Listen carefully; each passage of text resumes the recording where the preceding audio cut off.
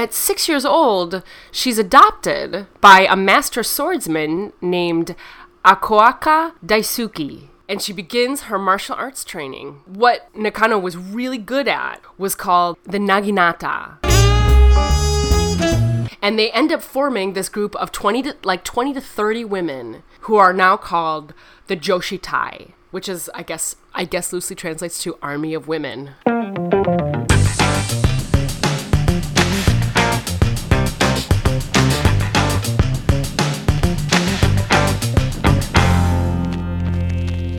Hello and welcome to Broads You Should Know, the podcast about amazing and noteworthy women in history. I am Sarah Gorski. I'm Sam Eggers. And I'm Chloe Sky. And you guys, today I brought us another badass broad.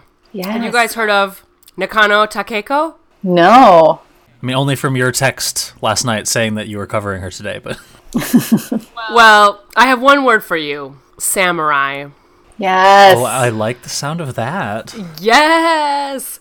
Her story is a relatively short one because she had a relatively short life, but she is a badass. I'm just gonna jump right in. Nakano Takeko was born in Edo, which is present day, that's Tokyo, in 1847. Her family was from Aizu, which is a town on the western edge of the Fukushima prefecture. I never know how to say that word. I think prefecture? Prefecture? The Fukushima prefecture. And she, pretty good family, but at 6 years old, she's adopted by a master swordsman named Akoaka Daisuke, or Daisuke. She's adopted, from her family? Like, they gave her, or... The sources I was reading did not kind of specify why specifically, but what it seemed like to me was that this swordmaster recognized that this girl had some talent and was like, hey girl, you're my daughter now. Let's do some training. Awesome. So he's a master swordsman and she begins her martial arts training in Edo, in Tokyo. When she's a little girl, she reads all of these stories of all these ancient samurai women doing all this badass shit all over feudal Japan.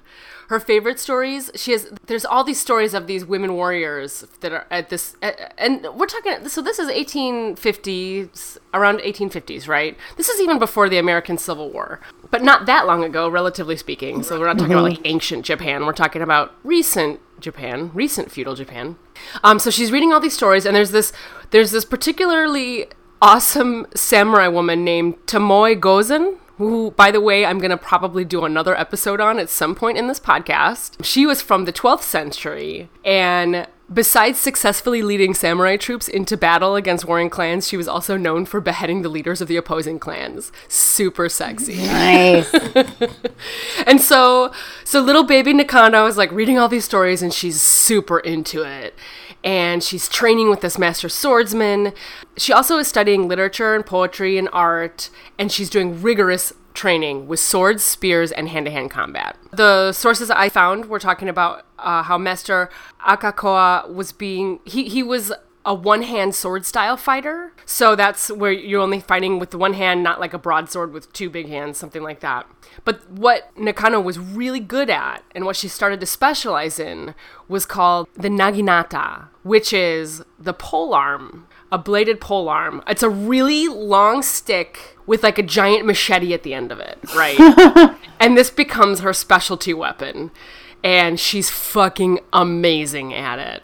And this was especially, so it actually was not, I always get surprised at like how weirdly sexist and sometimes not sexist particular eras are. And Japan was not uncommon for women to train and to be warriors. Like it wasn't super weird, apparently. But the polearm was a favored weapon amongst women because it lets you get more distance from your enemies, right? Mm-hmm. So instead of being up in their faces, you actually have like 20 feet where you can cut people from. Badass. So it was a huge advantage over other samurai who are just doing like the close-up swords, the samurai swords, which are like in your face. Mm-hmm. So she was very, very good, and she was drilling with the Naginatas like 8 hours a day for 10 years straight. Whoa. She's like training, and she's a badass bitch, and she's leveling up, and she's getting amazing. And she also started teaching the local women in Edo. She was like teaching the other noble women how to fight too. Like, she became kind of like this like woman trainer. She got so good that she started training all the other women in the area who were interested. And so she's training everyone how to cut up dudes and how to fight. And she's doing really, really well at it. And then at some point, her master swordsman was like, hey girl, listen, you really gotta marry my nephew. What? And she was like, no. And things got weird. Like, there was all this pressure from the sources I found that were like, he was really, really trying to get her to marry into his family. And she vehemently did not want to do that. She's like a badass warrior bitch. She does not want to get married. She does not want to settle down. And so she's like, I'm going to go back. I'm going to go back home. I'm uncomfortable now. So she goes back home to her original family, her real family, back in Aizu, where she was born. So fast forward a little bit, it's 1868, and Nakano is 21. And at this point, Japan blows up into kind of a civil war between these two factions. There's this traditional old school samurai faction who wanted everything to continue in Japan the way it always was, the last 250 years, this like old school samurai way of life. And then there's this other faction. The Meiji Restoration is kind of this period. I think the Meiji is this other faction who was like, no, we got to modernize. We got to actually get some guns in here. These samurai swords are the way of the past. Let's bring in the guns. Let's modernize Japan. It's like the movie The Last Samurai, starring Tom Cruise. Right. That was literally not quoted, but referenced in some of the sources I found. They were like, oh yeah, and this is the period of time where in that movie with Tom Cruise happened. Yes. Right? and the Tom Cruise characters, not to talk about Tom Cruise too much here, but so they were on the same side. So the people of Aizu and Nakano, they're on the traditionalist side. They're the old school samurai. So that's the same side that I think the movie Last Samurai kind of takes place, is those soldiers, these old school fighters. And they're like, fuck no, we are not going to modernize. We're going to keep the system the way it is. We do not want to dismantle feudalism. It's working fine. And they refuse to kind of bow down to the opposing forces. In general, though, things are not going well for their side. So the Meiji forces overthrow the shogun, who's the military leader, and they seize control of the country, and they start to implement this plan to modernize Japan. But all the warriors and samurai in Nakano's hometown, Aizu, they refuse to submit, and they refuse any instruction, any orders, anything. They're like, no, we're not having it. We are not having it. The old way's our way. And so the Meiji send 30,000 imperial soldiers to march on Aizu. This is October 1868. And they close in around the castle, the main castle of Aizu, and they're calling for the submission of all the lords. They want all the lords to submit. They're like, nope, old way's over, new ways in, new ways in. And somehow the castle at Aizu ends up like lasting pretty long. So they had like 30,000 of these imperial troops with guns, by the way. Nakano and her people did not have guns. It was 30,000 of these gun-wielding soldiers against like 5,000 old-school defenders, right? So the odds are like 5-1, and it looks pretty bad, but they hold out for many days, it says. I didn't say a specific amount of days, but it said many days, which was surprising considering the odds. Now, in the midst of all of this, Nakano is there, and she has sworn that she would be there to face the enemy head on. And to do anything less would be dishonorable by the samurai code, Bushido. So she's running around in all this chaos, and she's organizing the women. And she kind of assembles and is working with and doing like training with 20 to 30 women from the castle, which she's already kind of been doing at this point. Like she has been training women to be badass warriors basically this whole time. So she organizes all these women, including her mother and her 17-year-old sister. And they end up forming this group of 20 to 30 women who are now called the Joshitai, which is, I guess loosely translates to Army of Women. How clever. Army of Women. And so these women have all been trained in hand-to-hand combat and military commands, and they're like, okay, we're ready, we're going to defend this castle. But the main troops are like, you're women. I don't think we should put you out there. But then, October 10th, 1868, the enemy breaks through the outer defenses of the castle, and it starts wailing on this small artillery unit. And finally, whoever's in charge of the defense is like, okay, Nakano, you and the women can go and help defend this particular small unit here that's getting wailed on. So Nakano takes her Joshi Tai and they go into position to defend the guns. And at first the dudes they're defending were like, I don't know what to do with these chicks. Like, what are we going to do with these chicks? They don't know what they're doing. But the enemy was super relentless and they kept pushing forward. And eventually the front line is like right there. Like, in my mind, I'm imagining like the No Man's Land scene in Wonder Woman, right? Where like there's all this like heavy gunfight. And they're like, okay, Nakano and the Joshi Tai, you gotta hold the line for us. So they're outnumbered 5-1. They're a unit of women with pole arms against these professional hired soldiers with fancy rifles. Like, the articles I read were talking about how they're like Civil War era muskets, right? Is what they're fighting against. And Nakano wasn't an idiot. She knew what the odds were. 5-1, not great. So before the battle, while they're all, all this madness is going on outside, before they're sent to the front line, she writes her death poem. Oh. There's like this traditional calligraphy style. And she makes her sister Yuko promise not to let them take her alive and not to let them have her head. So apparently samurai warriors, it's like a big thing that happened in battle where you would take the person's head that you defeated. Kind of similar to scalping, where they take the head as a trophy and they try to scare the shit out of other people with it. And her sister's like, okay, they're not going to take you alive. They're not going to take us alive. We'll be okay. And her sisters and her mother are both badass fighters, by the way. All these women know exactly what they're doing, and they know exactly what they're being sent to do and how hopeless it is. Now that I clarified that, back to battle here. So she orders the charge, and her badass samurai women, the Joshi Tai, run directly to the front line with their pole arms, screaming. And at first, the enemy doesn't fire back. They were like, what the fuck? Like, what's going on here? One of the sources I found said that because the Joshi Tai cut their hair and had it pulled back and they wore like big loose trousers, that they thought that they were just like a bunch of teenage boys. Oh my gosh. And they didn't know. They were like, I don't know, do we shoot them? And then they eventually figure out that it's women soldiers, but they still don't fire because they want to take them alive for, quote, probably not chivalrous reasons. Probably one not. Of the sources I found. Yeah, that sounds And so right. they're like, oh no, it's women. Oh, we should keep them alive. This was their mistake, though. Okay, here's where I'm going to start to quote one of the articles I found because the guy who wrote this article, he like narrates it like this epic movie, and I just can't do better than him. So I'm going to just kind of quote him. So the first guy who tries to put his hands on Nakano Takeko gets her naginata to the skull, and it, quote, splits his helm and spirals him to the deck in a tornado of blood. Wow. Yeah. I'm just going to keep going with this quote because it's so good. The Joshi Tai slammed into the enemy formation, their commander leading the charge in a flurry of strikes and parries. To each side, 2 more men went down, slashed to shreds by Nakano's swift and deadly strikes. She parried, weaved, and slammed another foe to the ground, hacking him apart, then wheeled and jammed the point of her naginata through another rifleman's heart.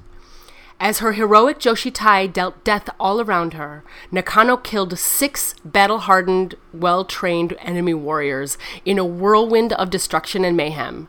Her actions inspiring the castle's defenders to resist and showing them how a true samurai lives. But then, as she spun to face her next adversary, a rifle shot rang out. The bullet struck her in the chest, dropping her with a mortal wound. End quote. Oh. So she takes down 6 guys with her bare hands, and then she gets hit in the middle of the chest with a bullet. Her sister Yuko rushes to her side, and true to her promise, cuts her head off and takes it with her so that the enemy can't take it. Wow. That's hardcore.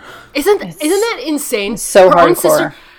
and she might not have even, some of the sources implied that like she wasn't dead yet, but that like she was about to die, and so her sister like was please probably, cut my head off. Ooh. And one of the sources said her sister like needed help doing it, which geez. you know that would make sense because beheading someone is like not It's not easy. Like work. Yeah. No, Even like, with a naginata. it takes a ton of strength, and I'm sure like doing it to your own sister can't be easy. Wow. So Aizu Castle ends up holding out a couple more days after Nakano dies. Eventually, though, November 6th, it falls. And that moment, the fall of Aizu Castle, effectively marks the end of the samurai and the feudal system in Imperial Japan. The good news, though, is that Yuko, her sister, is able to escape with her sister's head, and she buries it beneath a tree outside a quiet temple in Fukushima. Aww. And Nakano's naginata is donated to a temple there, and supposedly the weapon is still on display today at Hokkai Temple. Oh, wow. Cool. And they call her the warrior heroine of Aizu.